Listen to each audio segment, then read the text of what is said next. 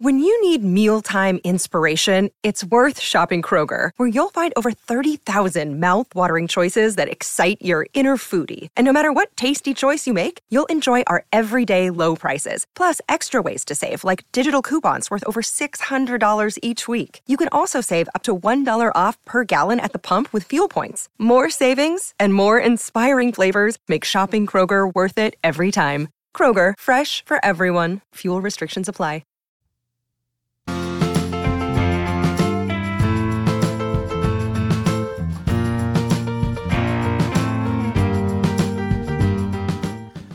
Welcome to Pharmacy to Dose, the Critical Care Podcast. And I'm your host, Nick Peters. And wherever you are and however you are listening, thank you.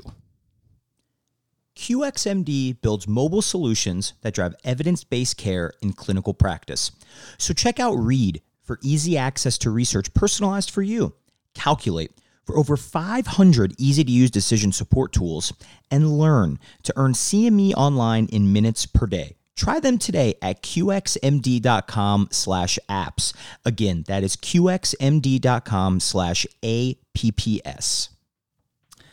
Thank you, QXMD. You know, I get a lot of people with the literature review series, and people kind of ask, how do I keep up on things? And I wish I had like a magic pill or something where we would just know all the things that's been published. But QXMD and their feature Read can definitely help. So you can kind of fill out what, areas you're most interested to. Maybe it's CRT, maybe it's ARDS, maybe it's, COPD, what have you. So you can kind of customize. They send little briefings to your inbox. So it's really nice there. We had an awesome last episode with Haley Peters discussing rapid sequence intubation, or all things RSI. It's a really great precursor to our episode today with a friend of the pod and now recurring guest, Andrea Sikora Newsom. So this is just a fantastic episode. Eventually we'll do like a kind of 2-part episode series.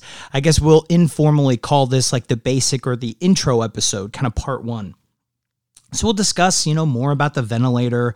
What do terms mean? Get our glossary out. Different settings, indications, what our normal numbers are, what are bad numbers, what are good numbers, all those kinds of things. And then we'll get into some of the fun stuff like, a respiratory delivered aerosolized or inhaled medications, things like that. So if you're staying up to date with critical care pharmacotherapy literature, listening to the pod, you're probably familiar with Andrea and her background. But just in case you are not, guess what? We're going to read a little bit for you here anyways. So Andrea is currently a clinical assistant professor. Quick aside, big announcement here. Happy to announce that she's getting promoted to associate professor in July. So that's unbelievable. Awesome news here. She works at the University of Georgia College of Pharmacy on the Augusta campus. Now, she works as a critical care float pharmacist for the Augusta University Medical Center. Recently, she completed the Georgia Clinical and Translational Science Alliance, or CTSA, the KL2 Scholar Program, and received her Master's of Science in Clinical Research. She's also newly a fellow of critical care medicine. Literally all the things, all the good things Andrea has, and so glad that she's here with us today. Andrea, glad to be talking to you today. Appreciate you taking the time. How are things going down south? Oh, delighted to be here. Thank you so much for having me back. I am excited to be talking about one of my favorite topics today. And it is hot here, but life is good. It is. Is it one of those hots where like you do a 10-minute walk and you wonder how you got sticky? Is it kind of that weather that we're in right now, or is that later? No, that is right now. I actually, as we came over here, I was wanting to cool down before I got to my office and you called because it is a little sticky. But the thing is that everyone's dealing with it. So it's just a don't ask, don't tell. We're not putting hands up. Don't be putting arms around the back, all the things. So at least it's kind of everyone's going through it. Absolutely. Absolutely. Well, very happy to have you on because you mentioned that this is kind of one of your favorite topics. And I would say that, like, I don't know if this is something that you felt when you have learners with you, but this tends to be one that people love skipping over. Or if you're talking about your patient and trying to figure them out, they'll kind of glance over the vent settings. They may be familiar with them, but not necessarily know what they are. What do they mean? How does this apply to our meds and all the things? Is that what's your general impression of people's comfort with the ventilator? I think you nailed it on the head. A lot of times this is something you learn on the job.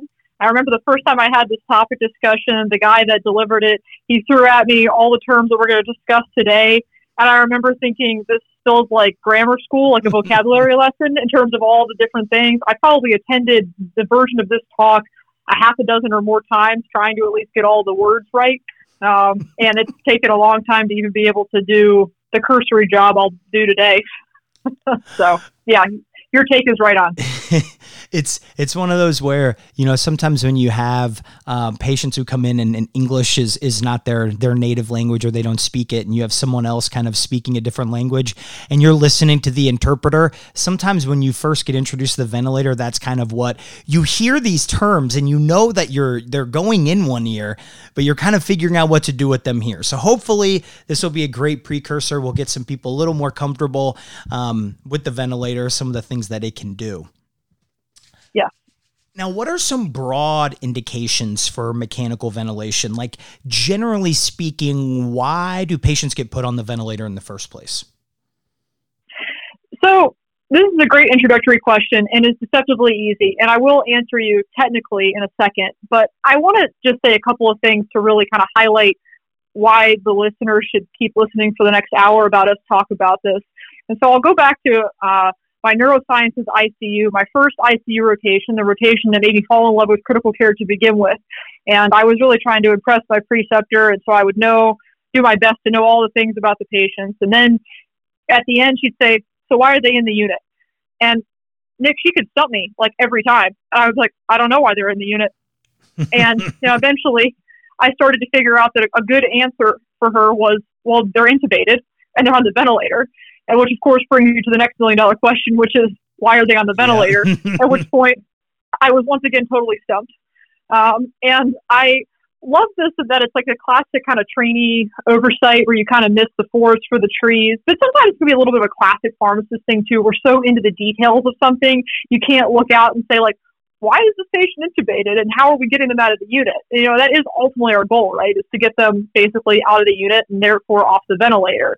Yep. And you know, then you think from pharmacy school, you know, you're taught about, you know, medication-related problems, your drug-related problems, identifying and preventing and fixing them and so forth. And so I started to adopt this, and don't get me wrong, it's a bad joke, but my joke is that a lot of times in the ICU, the vent is actually the patient's biggest drug-related problem.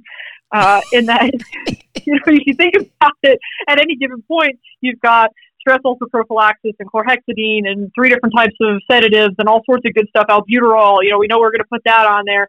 And so if you want to get all those things dealt with, then you have to come back to, okay, what are we doing with this ventilator? So when I think about this, what I really like people to think about is, one, why were they intubated originally, which could be one reason. And then today, this moment, why are they currently intubated? And it can be a different reason, sometimes because something has happened potentially iatrogenically where we've caused a problem. But I think kind of knowing, did we fix the original problem and are we fixing some new problem we've created are important. But to answer the question most technically, I would think of it in terms of 3 kind of big buckets, which is hypoxemic respiratory failure or a failure to oxygenate, hypercapnic respiratory failure or a failure to ventilate, and then airway protection. I've also seen this listed as apnea, which is not technically wrong. And I've also seen some people add in work of breathing as a reason. And I will talk about those as well.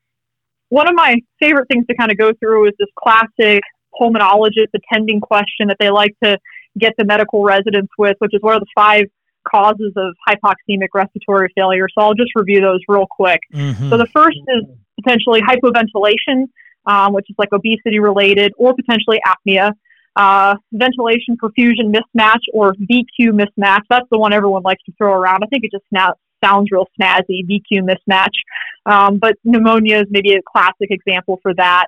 Then you have right to left shunt or anatomic shunts, where you've got flow going the wrong direction, diffusion impairment, things like pulmonary fibrosis, and then reduced atmospheric pressure. From there, we think about hypercapnic respiratory failure, things like COPD, severe asthma, or stuff like neuromuscular skeletal diseases like myasthenia gravis and so forth. Of course, you can have mixed hypoxic hypercapnic respiratory failure as an option as well. From there, we move into airway protection.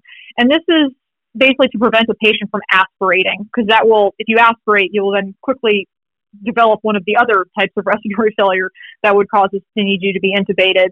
So the acute RON you can remember is GCS less than 8, intubate. So if you have a Glasgow Coma score less than 8, you would intubate. So, traumatic brain injury, surgery, so forth. You will note in there, nowhere did I say does not follow commands. And again, my kind of bad joke to this point is that babies do not follow commands. And many people in nursing homes do not follow commands, but none of them are intubated and need to be mechanically ventilated. So although it is maybe ideal that they have appropriate mental status, we're really talking about protection of the airway. Do they have a strong cough and gag? Perhaps one of my most fun facts that I just like to tell everyone is about work breathing. So generally speaking, about 1 to 3% of our total oxygen consumption in a healthy adult goes towards the process of breathing, like basically making your muscles move in order to inhale and exhale. But when you move into shock states like sepsis, you can actually move that number up to like 20% of your overall oxygen consumption. And this is an unsustainable physiologic state. And so at some point, yeah, exactly. I mean, 20% is like a lot. If I can sound a little bit like a valley girl there. So yeah, 20% is not a sustainable state. And so sometimes you will see someone they will say, oh, they were septic and had increased work of breathing, and we intubated kind of almost prophylactically because they saw that. And you can see like the intercostal muscles moving and things like that. So those are kind of the general, to me, main categories of why you would see someone intubated in the unit.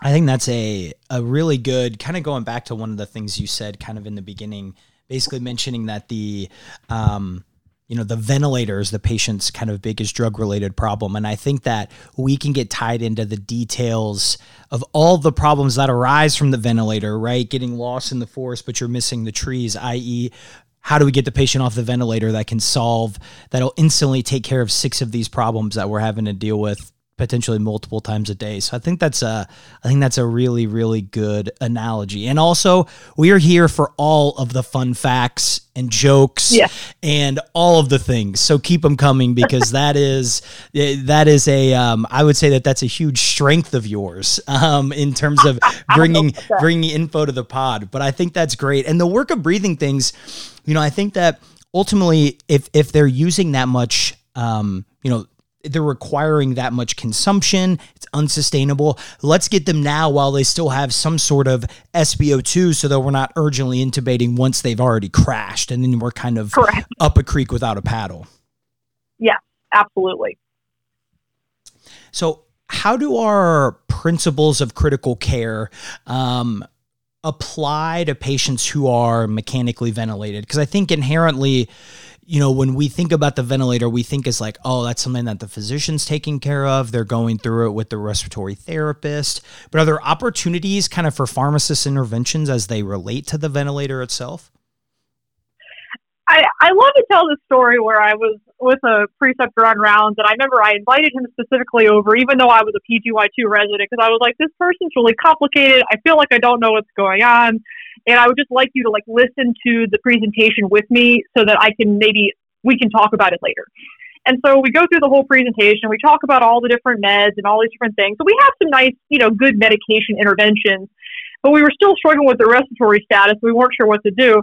And I just remember he shrugs his shoulders and goes, well, are we going to try APRV or what?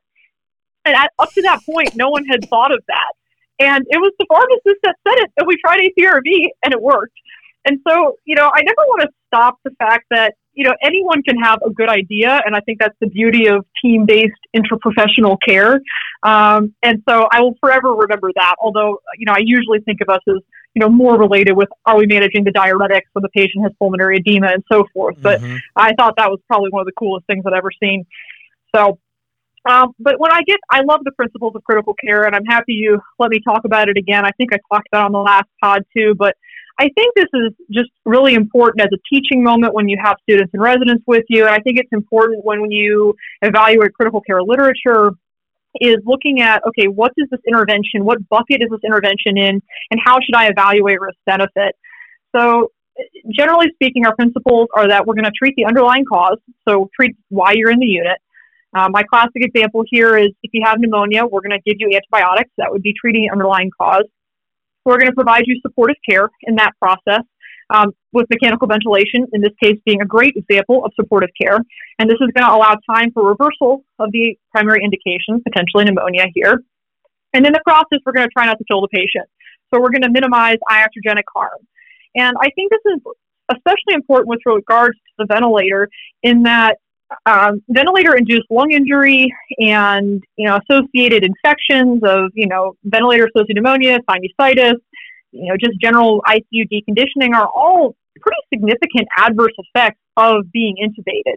And so I think it's really important to realize that a lot of things that pharmacists do reduce time on the ventilator, and we have shown benefit with that outcome. And I think that's a very patient-centered, important outcome that we can affect. Yeah, I think it's the literature is clear that in the things that we get involved with, we're able to make some headway in terms of improvements there. You're absolutely right. Yeah. And I should say one other thing just in general is to realize that, for ICU patients, of which many, the number is now eluding me because of course we're on the podcast, but a significant number are intubated. 30% or more of ICU patients will be prescribed more than 28 medications, and 70% will have more than 13 medications. I just think anytime you've got 20 medications involved with any patient, you want a pharmacist involved. And I think that a lot of times, again, that the ventilator is a very important intervention, and to at least just have, a baseline understanding of what's happening and how that is maybe interacting with your 20 plus meds is a really important thing.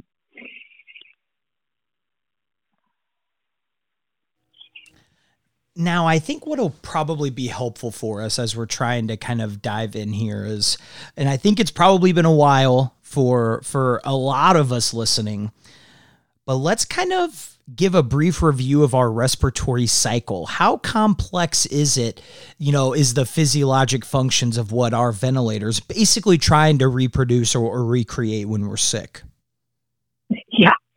So I remember the first few times when I was reading about ventilators and ventilator modes and settings, and I just was overwhelmed by the complexity and the nuances, and it felt like, oh, well, you can do intermittent mandatory ventilation, but you can also do synchronized, and sometimes there's combinations of both, and it was just an overwhelming thing until I really started to understand that at its basis, we are essentially man and a machine trying to imitate a very complicated process within nature, and you don't think about your breathing in a way, consciously every day, but it really is a very complicated and beautiful process.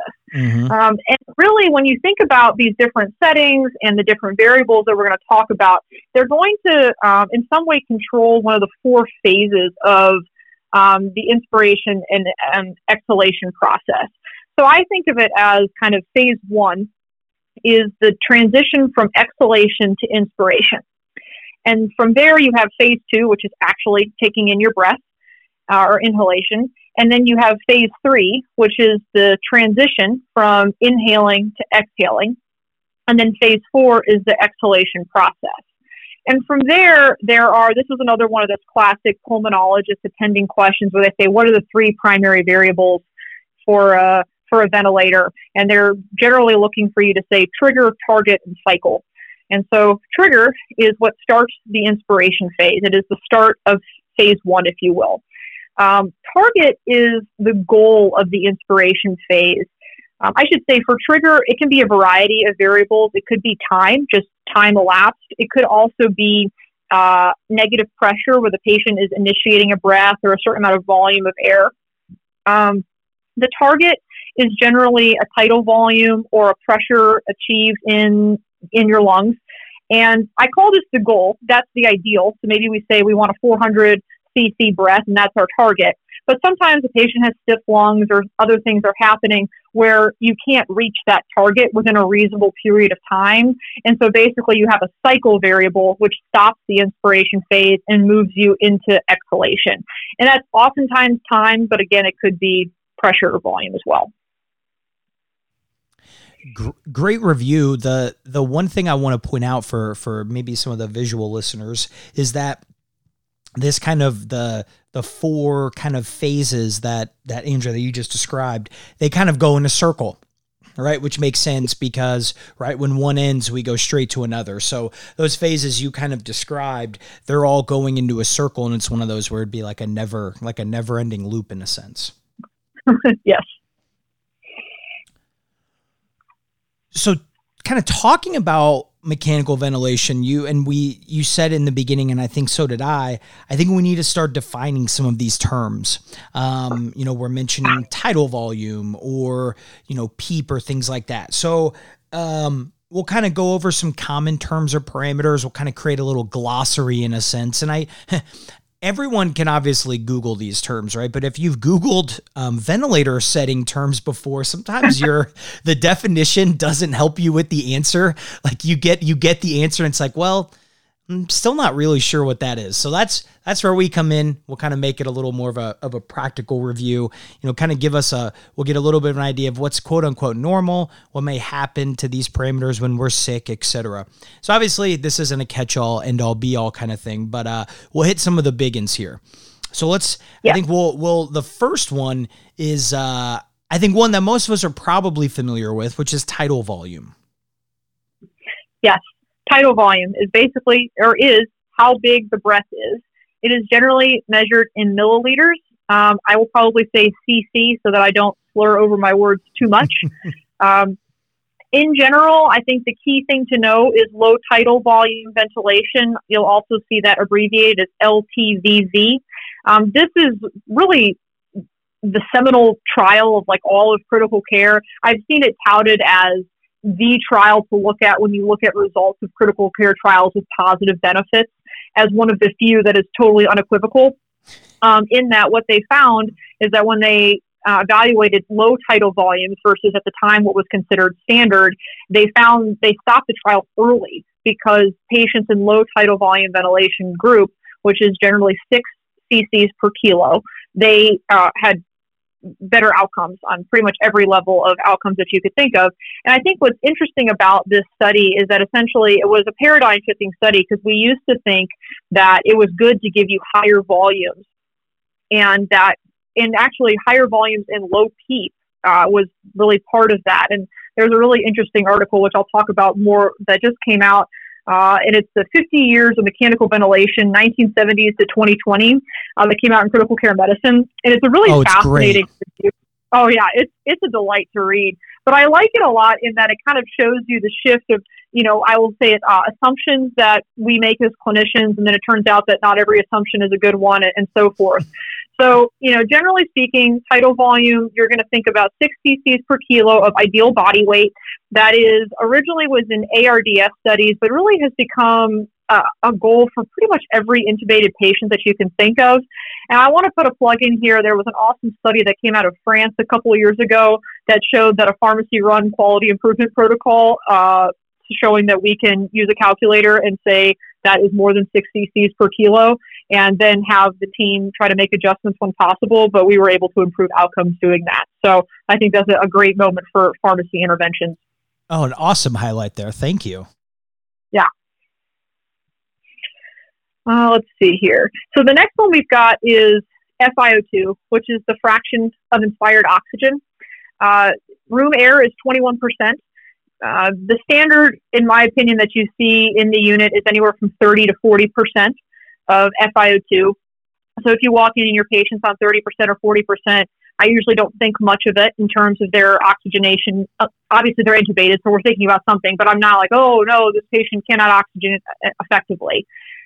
It's important to realize anything over 40% can lead to increased amounts of free radical oxygen species, then oxygen toxicity, and then ventilator-induced lung injury.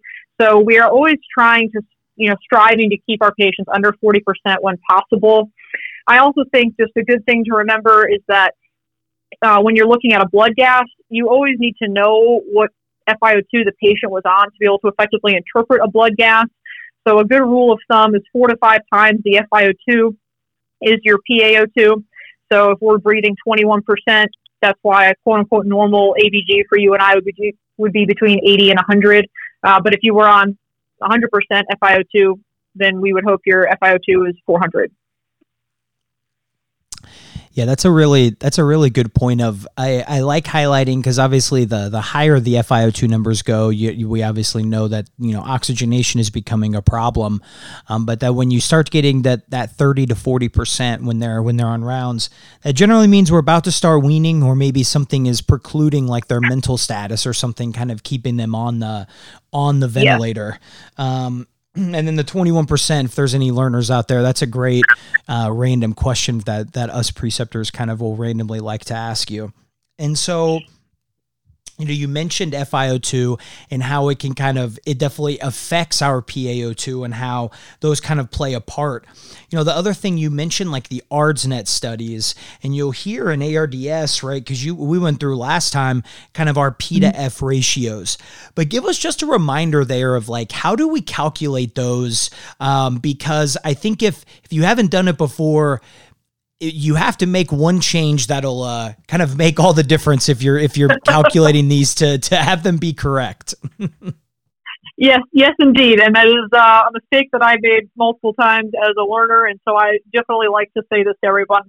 So your PaO2 to FiO2 ratio, also known as your P to F ratio, is when you take your PaO2 from your blood gas and you divide it by the FiO2 and you come up with a number. The careful thing here is that FiO2 is a decimal. So we will say, they're on 30%. And if you try to put in, your PaO2 divided by 30, you will not get the correct number. So you would divide it here by 0.3. And just a, brief reminder, anything under 300 would be considered not normal. So you'd move into mild ARDS, generally between 200 and 300. And then severe is generally considered 100, under 100. Yeah, it is. Every person has probably made the mistake at least once throughout. It's one of those, once you screw it up once, and hopefully it's in a non-public setting. I remember mine specifically was on rounds in the middle of like the 15-person SICU rounds. So hopefully yours was in a better spot. But yes, we're both chuckling because it's like a rite of passage almost. It's like, you have bingo as you become a new critical care pharmacist. This is one of them. It absolutely is. And I find that under pressure, I am not the person to do arithmetic for you in my head.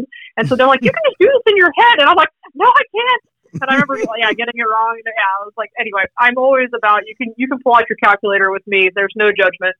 Yeah. Don't you remember growing up that everyone's like, you're not going to have a calculator everywhere you go? Well, it's like, hey, turns out, Mrs. Rice, that we actually do have it everywhere we go. So we were there. There are some lies from childhood coming back in a big way, but side tangent over here. So I think our last big parameter I want to talk about is PEEP. Which stands for, oh my goodness, now I'm going to lose it entirely. Positive end expiratory pressure here. That's okay. That's why there's two of us here.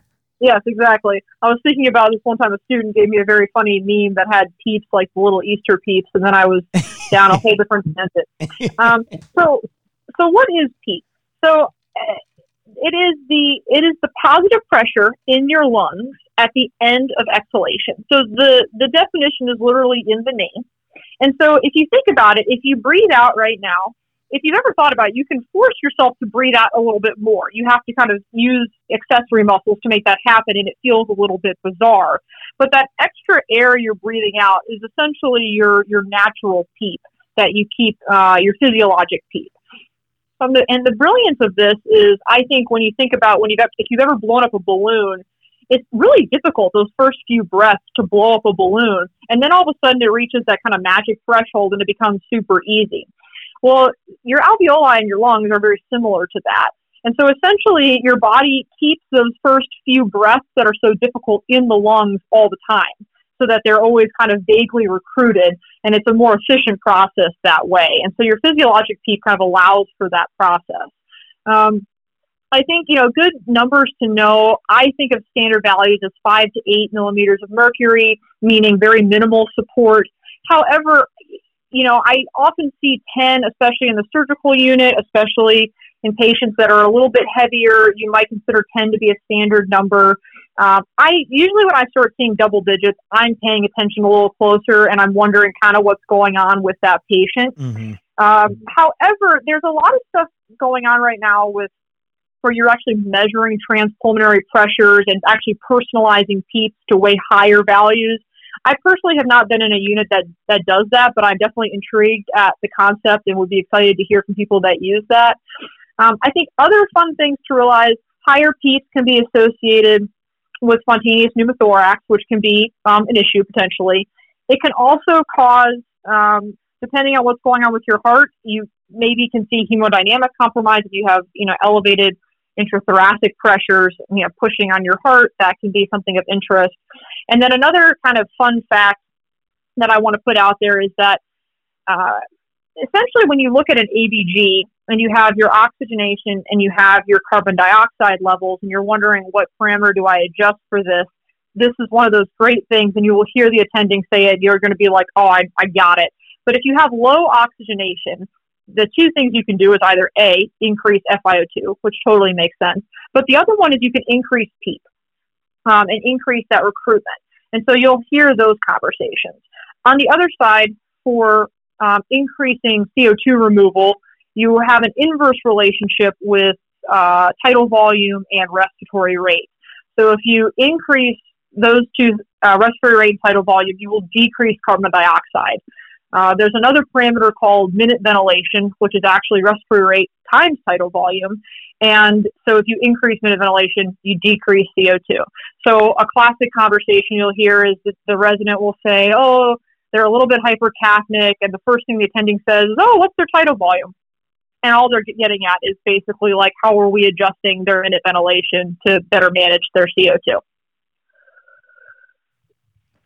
Oh, chocked full of things there. Yeah. And that's that's a really good way of because, when we think about patients on the ventilator, right, especially if they came in overnight, right, their ventilator settings, their pneumonia might be getting better. So the whole reason that they get put on the ventilator is improving. So we might be able to make adjustments down on our settings there, right, which would all be good signs. But then, of course, we also see the opposite where things can get worse as well. Yeah. Another day is here, and you're ready for it. What to wear? Check. Breakfast, lunch, and dinner? Check. Planning for what's next and how to save for it? That's where Bank of America can help. For your financial to-dos, Bank of America has experts ready to help get you closer to your goals. Get started at one of our local financial centers or 24/7 in our mobile banking app. Find a location near you at bankofamerica.com/talktous. What would you like the power to do? Mobile banking requires downloading the app and is only available for select devices. Message and data rates may apply. Bank of America NA, member FDIC. So I like to kind of explain ventilator modes as kind of like a predetermined pattern of interaction between the patient and the ventilator. And these modes kind of depend on your breaths, whether it's breath sequences and those breath control variables here. So what different types of breaths can patients have on the ventilator? And then how do those then play into, some of our most commonly used ventilator settings? Yeah, it's a great question. So I like to conceptualize breath sequences into 3 categories. One of them is spontaneous breaths that are unassisted. So what I mean here is the patient has intact respiratory drive. They think, I want to take a breath right now. And then they take the breath and it's unassisted by the ventilator. You're not getting positive pressure. The machine isn't saying, hey, take this breath right now. It's all patient driven. Then on the total opposite side of that would be a mandatory breath that is assisted, which basically means the machine is going to give you that breath whether you entirely wanted it or not. And it's going to give it to you with some type of pressure assistance within that. Then in between, you can have spontaneous assisted breaths. And this is where the patient has some degree of intact respiratory drive.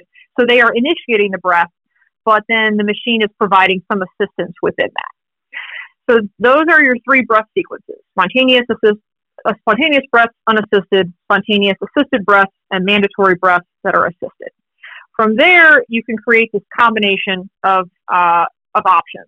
So one would be continuous spontaneous ventilation. So the way I would think about that is if I intubated you right now and you were totally awakened with the program, you would maybe not like me very much, but you could breathe continuously, spontaneously, and the machine wouldn't necessarily have to do anything for you. From there, again, on the total opposite end of that would be continuous mandatory ventilation, which basically means the machine decides when you're going to breathe, how you're going to breathe, and that is what you're getting. And then somewhere in between there, you have intermittent mandatory ventilation, which is where the machine maybe has a backup rate or says you have to take 12 breaths a minute, but you can do whatever you want on top of that. Then we can add in degrees of synchrony. So you hear about synchronized intermittent mandatory ventilation, which is where the machine is synchronizing with the patient's respiratory drive. From there, you have many different variables that you can kind of set within that. And if you've ever convinced a respiratory therapist, I feel like I call it like the main screen. And I feel like the main screen, if you've been around a ventilator before, you probably could like click the buttons and come up with something that's reasonable to turn it on. But if you can like really get in behind into like these background screens and all of a sudden they're messing with your inhalation to exhalation ratio and all these different pressures and flows and things like that. And that can be interesting and complicated. And it's fun to have them talk to you about it. And it's probably beyond my content level. But nonetheless, it's cool if you can convince someone to do that with you. So I think of pressure support as a very standard mode that we see, which would imply that the patient has intact respiratory drive, and it is providing just a little bit of pressure support. So it is assisted, but you're totally breathing on your own. And then I think of things like volume control, pressure regulated volume control, which are going to be, assisted breaths of some kind. And then you can add in an extra flavor, SIMV, or synchronized intermittent mandatory ventilation, that allows the patient to interact with the ventilator beyond that point. And then there's many different combinations within that is kind of beyond the realm of today. But I think my two pearls for you are: don't ever just say the patient is on SIMV, because someone is going to say you can never just be on SIMV. You have to be on it combined with something else. So it's always SIMV/CRVC, or always SIMV/volume control. So that's my first pearl. Second pearl is, because of all this, there is the set respiratory rate, which the machine says you got to have 12, but that doesn't necessarily mean that's what your patient is doing. So they could be breathing 20 times a minute, but the machine is set at 12. So I think always knowing the difference between that. And I think that's an important one. Oftentimes, I would say, how about those training in the medical world will sometimes mistake this. And so you will hear about the patients breathing 10 times a minute, and you're like, really, 10 times? And then you look and the patient's actually breathing 30 times. And it's because they're reading like basically the backup rate versus like what the patient is really doing. And I have definitely fallen for that a few times where I was like, really? Oh my goodness, they're very sedated. And then they're definitely not. So that's a kind of a good thing to always look at. Another one that I have actually, it's like really fun when you can teach your team some cool thing. So I'll give away my cool thing that sometimes I can teach people. But on many ventilators, there is at least on the ones that I've worked with, it's often a green line that shows the patient's breath. Uh-huh. But if you look at the bottom, if the patient initiated it, it'll be pink or some different color.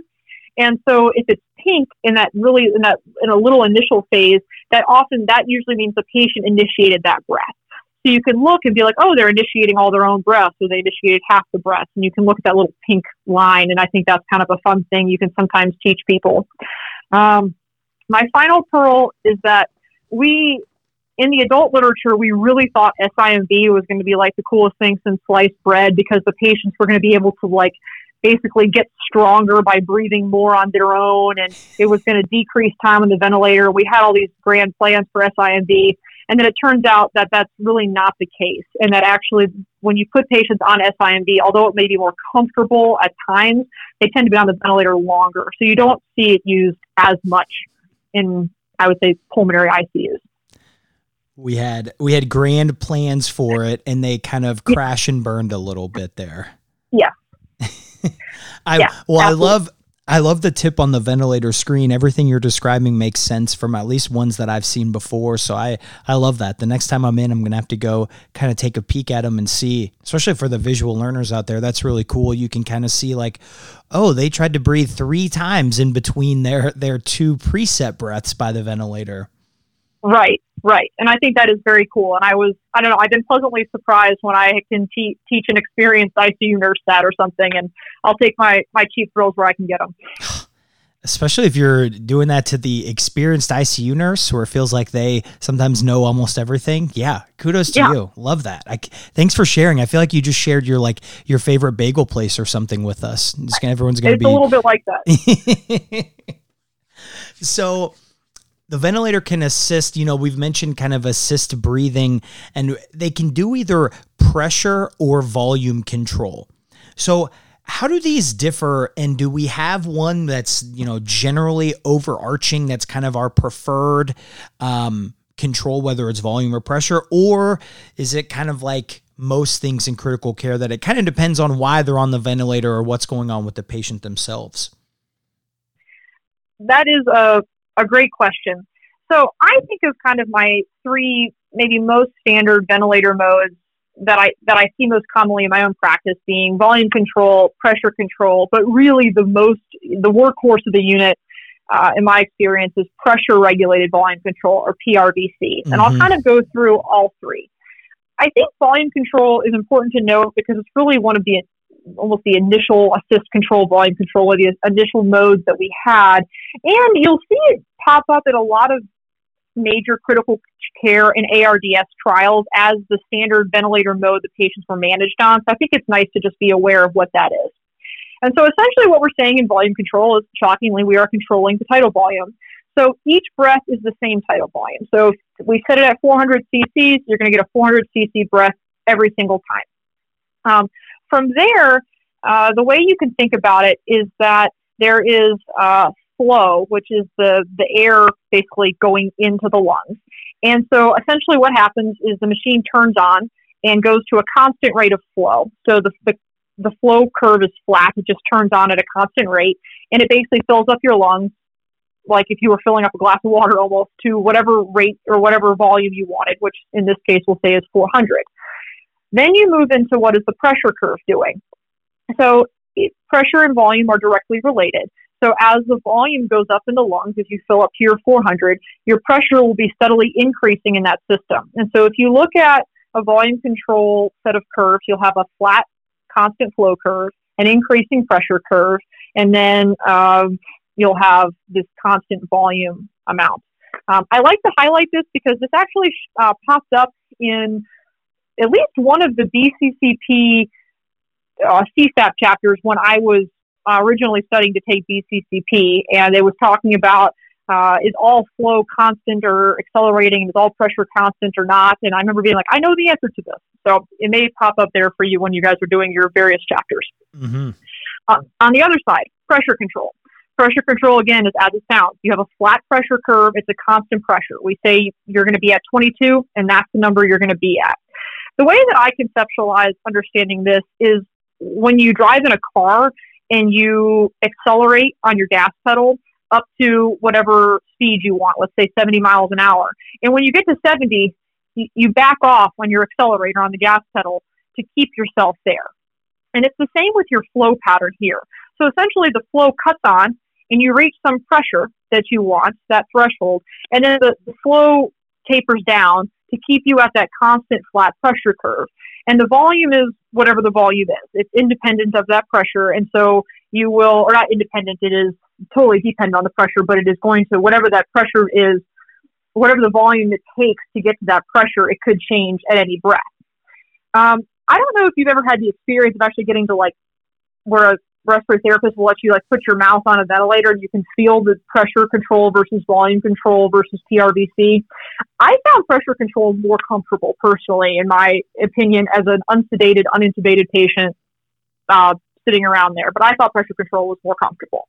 The disadvantage of pressure control is you can have a patient that starts off healthy And so they have normal tidal volumes for a normal pressure, and then they get pneumonia or stiff lungs or, ventilator-induced lung injury. And so they start to need smaller and smaller volumes to reach that same pressure. And so all of a sudden, when we have small volumes, you have lower minute ventilation. You can see elevations in CO2, so carbon dioxide retention. So that can potentially be the issue with pressure control. Okay, a little bit more. Then we move to PRVC. And PRVC to me is the workhorse of the unit because it kind of combines the best of both worlds. Supposedly, I read somewhere that has less alarms and dinging going on. I don't know. I hear a lot of dinging in the ICU, but supposedly it has less of that. But the beauty of it is that it's a breath-to-breath mode, and it adjusts each breath based on what the patient is doing. And so what it does is it says, okay, you wanted a tidal volume of 400, but we're probably okay if it was 380 to 420, right? And so it starts you with a breath of 400, and then it looks at your pressure, and it goes, ooh, that was too high. We shouldn't do that. So then the next time it does 390 cc's, and then you had a better pressure, but still a little too high. So then it moves you to 380, and that turns out to be the perfect pressure for you, and 380 was in our range, so all's well. And then every so often it'll say, well, I wonder if we can get away with a little bit higher volume back to what we wanted, and it'll try that. And so each breath it adjusts based on what it's reading out. But the beauty of this is it keeps you at a constant pressure. So it has a decelerating flow pattern, just like pressure control, but basically a constant volume like volume control. And that's all I got for that. So with pressure and volume, those things are maintained, right? Like if we're talking volume control, they're giving this same amount of tidal volume each one. But if they switch and they're doing like PRVC, it almost sounds like it's a smart mode in a sense. Like that you have a little plus or minus to do that. Is that a decent kind of one line difference between them? Because to me, I hear that and I'm like, why would anyone be on just volume control or just pressure control if they have a smart mode that combines them? Exactly. And I think that's exactly the point. One of the things I think is interesting to realize is that, again, in this awesome review paper, figure 1 in this critical care medicine review, it shows you that PRVC didn't even show on the scene until 1998, if you can believe that. But this came around. Yeah, I know, right?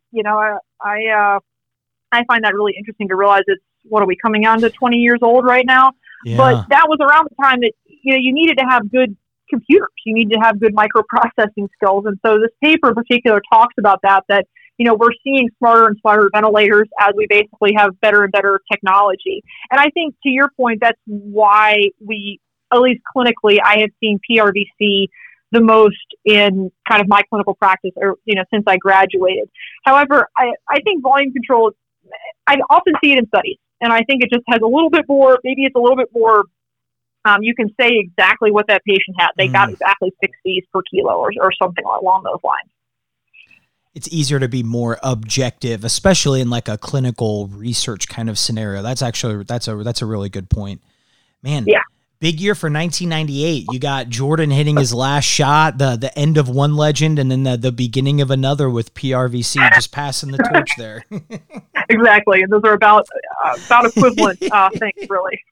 So we kind of covered PEEP, or the positive end expiratory pressure, and kind of, thinking about that pressure at the end of our expiratory cycle. So do we have something similar that kind of looks or calculates like our inspiratory pressure, thinking, out and in with the respiratory cycle?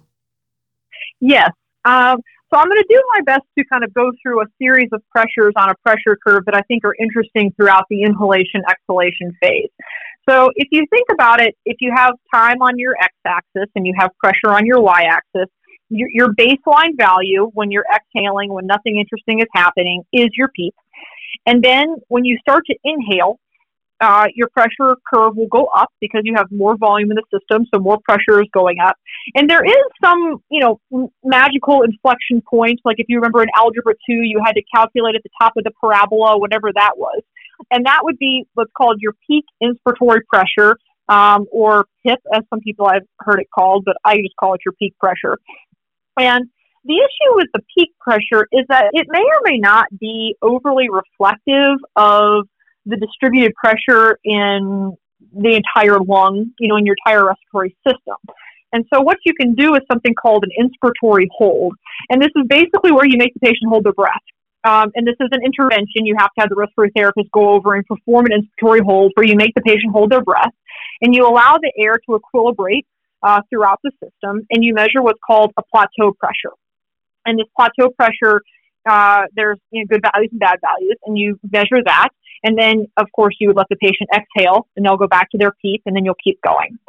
So plateau pressures are associated generally with a lung injury, so you don't want high plateau pressures. That would be our goal.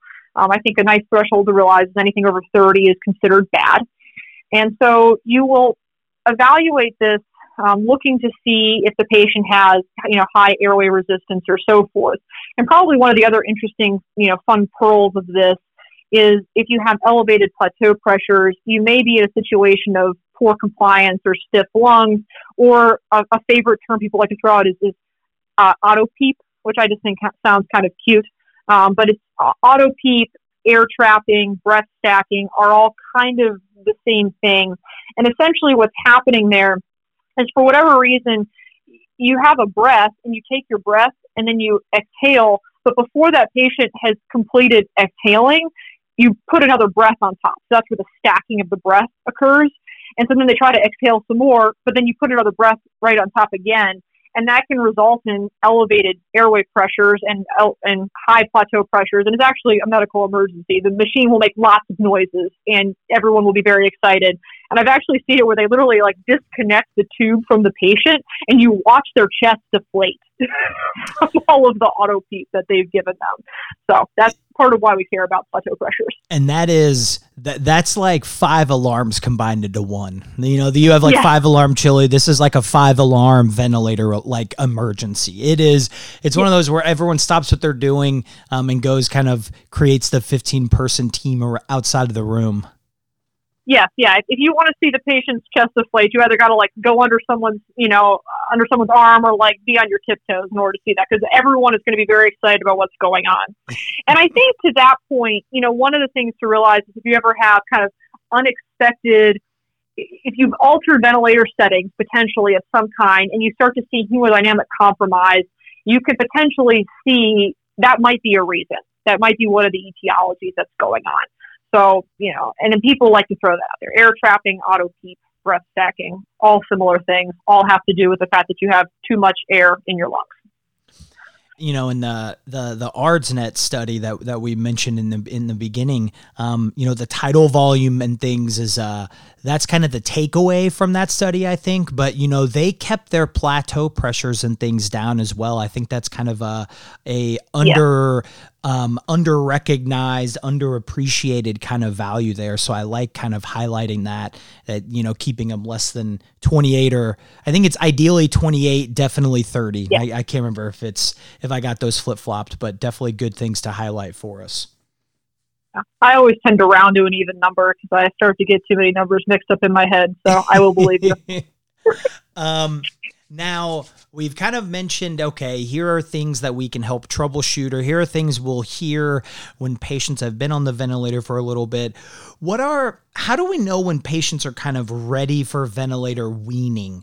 Do we have any parameters or numbers or figures that we calculate that's kind of yep, they're ready? Because I think a lot of times, I remember I had a student one time and I said, we finished rounding and it was they're going to do an SBT. They're going to do it a little bit later. And she's like, really?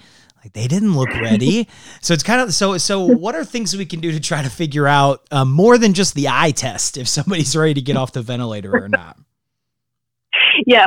So I would say validated, most studied metric or objective metric that we can use is called the Rapid Shallow Breathing Index, also known as the Tobin Index.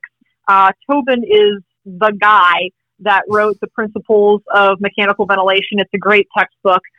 You can buy older versions that I think are just as good for $20 on Amazon. I actually have one on my shelf that I enjoy owning. Also have Tobin one. Yep. It's a must. Get it used. Get a one edition later used. Awesome. I definitely co-sign that.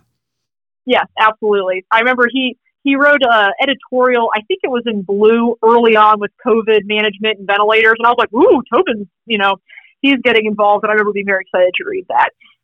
So the rapid shallow breathing index, first, I just kind of want to talk about like the logic of it before we start getting into what are the numbers and the math and everything else. The point is that if you're taking many rapid shallow breaths, and I won't do it for all of you, but you can just imagine taking rapid shallow breaths, that is not a healthy physiologic state. We take generally, under 20 breaths a minute, 12-ish. We take long, deep breaths. That's normal. So if you see a patient who looks like they're going and so forth, that's not good. And so this is a metric that basically tells us that. So it is defined as the respiratory rate divided by the tidal volume. And you're looking for a value that's less than 105 breaths per minute per liter. And if you're less than that, they tell you that you've passed the test. I've also had snarky respiratory therapists that have pointed out to me that if you have a RSVI that's like 10, that would also be bad.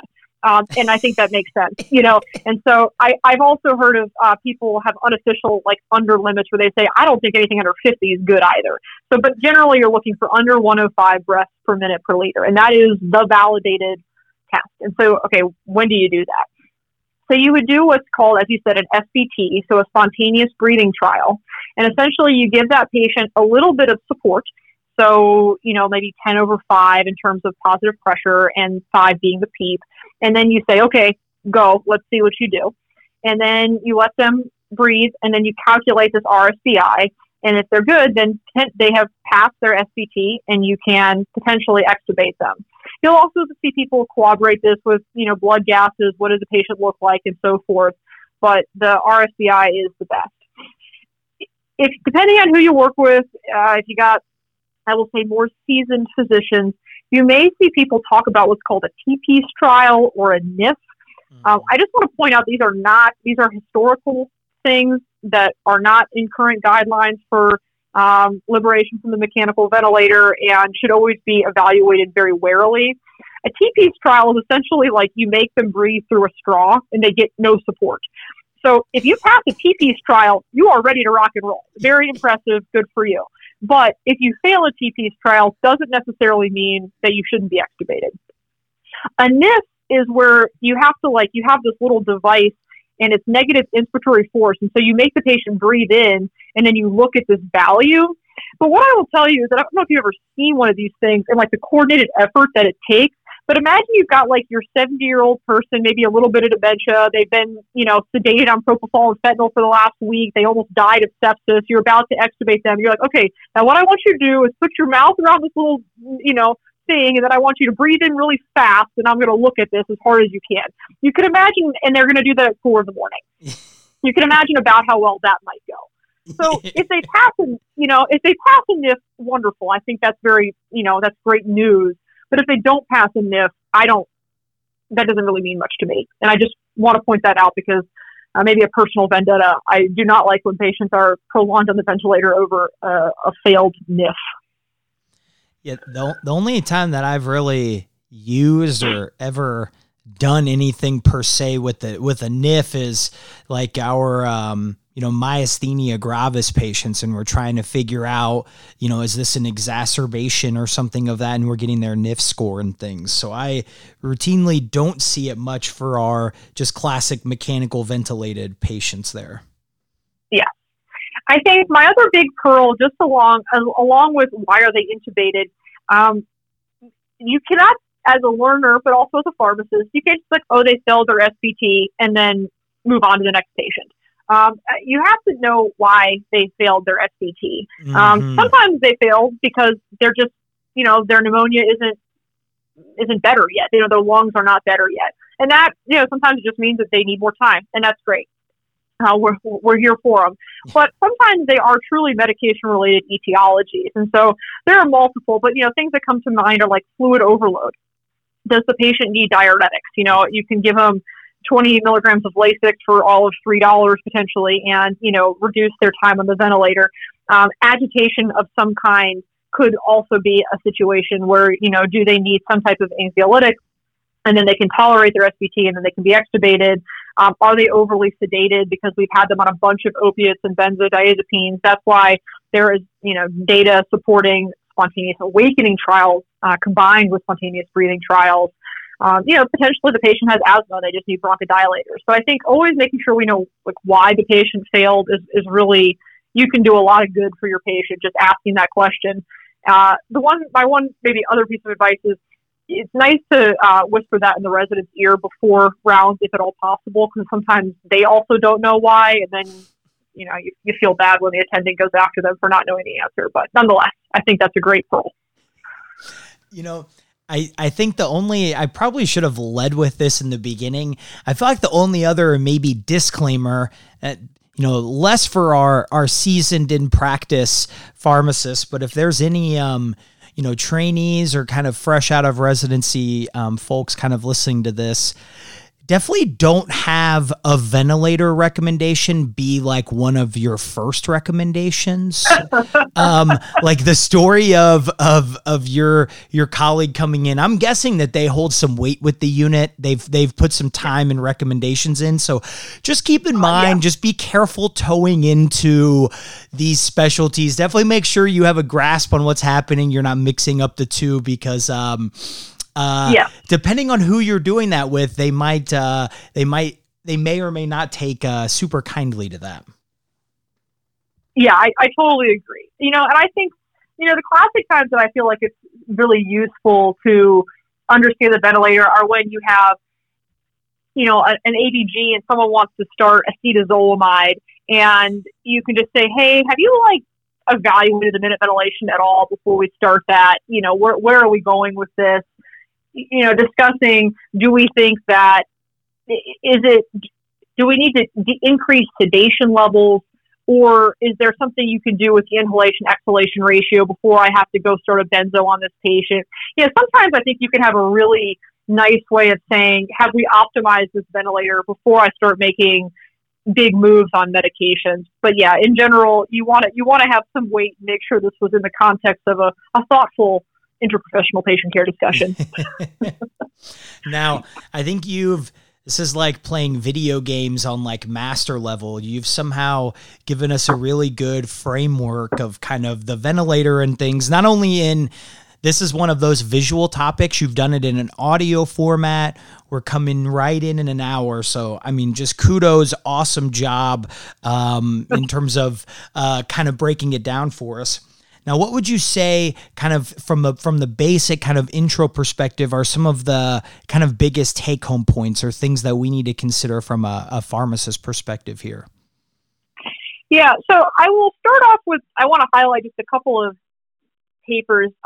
There's a guy named Cawley who has written a couple of great review papers on mechanical ventilation. He's mechanical ventilation. He's actually a pharmacist that was also a respiratory therapist. So he's got some really great reviews. If you want to see some pretty pictures and some graphs, I really like his work. And then as I've been kind of touting this 50 years of mechanical ventilation from the 70s to 2020, I just thoroughly enjoyed this in terms of understanding kind of how far we've come and understanding some of the different aspects of, where we're going and all of that. And I thought they did a nice job of at least discussing a lot of the key terminology. At some point, if nothing else, you can kind of go Google it real quick. But in terms of key take-home points, I think one of the things to realize is that it is a big change to move from something like pressure support to PRVC. And then we didn't even really get into advanced modes, but it would be a big deal to move from PRVC to a more advanced mode like APRV or airway pressure release ventilation or something along those lines. And that to me, a big move like that is potentially something you need to involve in your pharmacotherapy recommendations. And so, if you walk in and you're all excited to de-escalate antibiotics because, you have cultures back and so forth, and they went from PRVC on a PEEP of 5 and a FiO2 of 40, and today they're on APRV with a FiO2 of 100% and so forth, and they look terrible, and their P to F ratio has gone way down. You maybe are not going to have a ton of luck de-escalating antibiotics, and that probably is very reasonable if something happened to that patient. So I think the biggest thing I would say is I hope that as a pharmacist, you include mechanical ventilation parameters and their general patterns and trends as part of your monitoring for medications. And I hope that you will at least, be able to follow along and smile knowingly when they say, what are the 5 causes of hypoxia? And you'll be able to say, oh, I know that. And maybe even be able to follow along when we talk about, they had issues with oxygenation, so we increased the PEEP, or we had elevated CO2, so we increased the minute ventilation. And to me, those would be the big points. Oh, and RSVI, and the fact that pharmacists improve outcomes on mechanical ventilation by actively being involved with the SBT, SAT process and evaluating tidal volumes. I think that's awesome. I like when pharmacists are just involved in high quality care, regardless of whether it's directly related to a medication or not. Yeah, sometimes the best medication is no medication at all. I think we've said that before. And, exactly. and ultimately, are people going to be an expert in this? No, right? That comes from training and being involved and being involved with the care of these patients over a long period of time. But hopefully, with this and maybe, reading some of those awesome review articles, Michael Cawley from Philadelphia he's written 2 of them that are just absolute great papers. But more like, hey, you're looking at this blood gas and you're thinking about the patient. It's like, I wonder if they're probably going to go up a little bit on our tidal volume or our respiratory rate here. Now, granted, am I going to be the person that's arguing if we're setting our rate at 16 or 18, right? Probably not, right? But just having an idea of what changes might happen and how do those play a part with our patients, and then can we help anything with medications, right? Is our RISB terrible because we've been on a Versed drip for 5 days and maybe we need to have a better weaning plan for that, or, something like that. All great things. Yeah.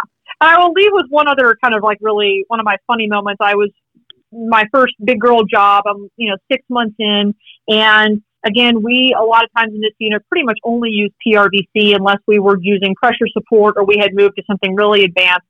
And there was a patient being managed on pressure control, and I just was so fascinated. I wonder what had happened to the patient overnight that we had changed to that mode. And so the whole patient presentation happens, the resident does a great job, discusses all the things, but they didn't say why the patient was on pressure control. And the attending looks at me and he goes, Andrea, does pharmacy have anything? And I said, well, not really, but just for my own learning, I'm curious about pressure control. And his whole face just changed. And he looks at the resident and goes, you didn't mention they were on pressure control. And so then we had to go back and redo the entire pulmonology or, pulm section of the patient presentation. And it was quite funny. We ended up changing them over to PRVC. I never really got a straight answer as to why they were on pressure control. But I remember that was the day that attending and I really kind of bonded. And all of a sudden he's like, do you want to be on the ICU committee and all this other stuff? And I've always thought that I think what it showed, in my opinion, was that I was aware of kind of the full breadth of what was going on with the patient as best as I could understand. It was just kind of curious and interested. I think he really felt like I was, an ally to the whole experience. And so again, it wasn't me, saying, oh, I have some great answer about why the patient is or is not on that. I just was aware enough to ask the question. And I've always kind of kept that close to my heart as one of those moments where I think I probably improved care totally unintentionally. And I enjoy that kind of thing. I believe that, and paying it forward and all those things. I think you're very good at that. I think if anyone is on Twitter listening, Andrea is by far one of the best follows. I think you'll randomly have. I think you have the best book or literature recommendations. I feel like anyone could come out of anything and they're like, hey, I want a book that really looks like this. You would have about three different selections for us. So what have you been perusing? What's kind of, I'm putting you on the spot here, but do you have a book or two that really stood out that you might want to recommend for listeners? Yeah, I'd say reading is probably one of my true passions. I have kind of an unofficial goal of a book a week. I don't always get that far, but it definitely is an area that I've really loved. I think books that have spoken to me in the past year, anything by Brené Brown is really great, but Daring to Lead, it really spoke to me on its ability to discuss. Her bit is talking about how being vulnerable is actually a very courageous act. And I love that in terms of when you think about education. I think that although it's good to to push learners and stuff like that. Maybe even a good pimping session there's something to be said for that. I like the idea that you're trying to put connection and empathy first. And I found that to be a really powerful read. I just finished Why We Sleep, and I now feel passionately that everyone needs 7 to 8 hours of sleep. And Matthew Walker. Oh, yeah. Yeah. Oh, yeah. And I mean, and it's like, it turns out that if you don't sleep, you are the equivalent of potentially being intoxicated and or like you don't remember things. So I think about residents and they're bragging about how they've gotten 4 hours of sleep. I'm like, I think I'm to the point, if you tell me you got 4 hours of sleep, I'm going to send you home and have you take a nap and then read a paper, because it's going to be a better time for both of us. Because anything I tell you, you're going to forget, most likely, at least according to this book. And I found that really interesting. I'm trying to think of what else has spoken to me recently, but those are probably my favorite two. I just finished I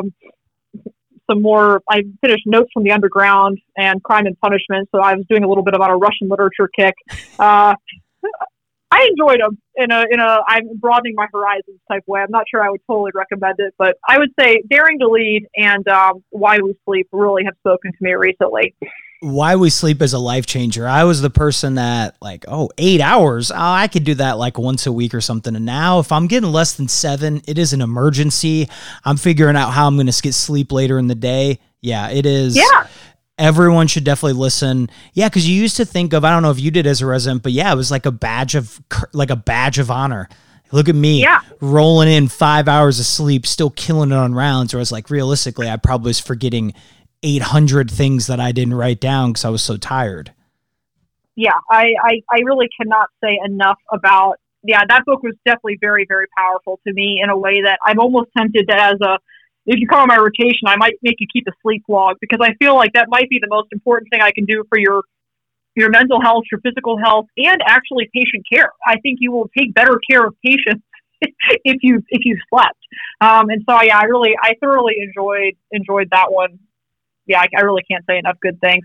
My other, just overall, I love everything by Adam Grant. So if you haven't read Give and Take, which is really about basically how professional generosity will actually improve your own career, but improves the careers of other people, I thought that was a beautiful read. And then his most recent Think Again, just on intellectual humility and thinking through things. And I think in the era of, COVID trials and, you have all this stuff coming out. And I think that book, in terms of how to spark meaningful discussion, I really enjoyed that a lot.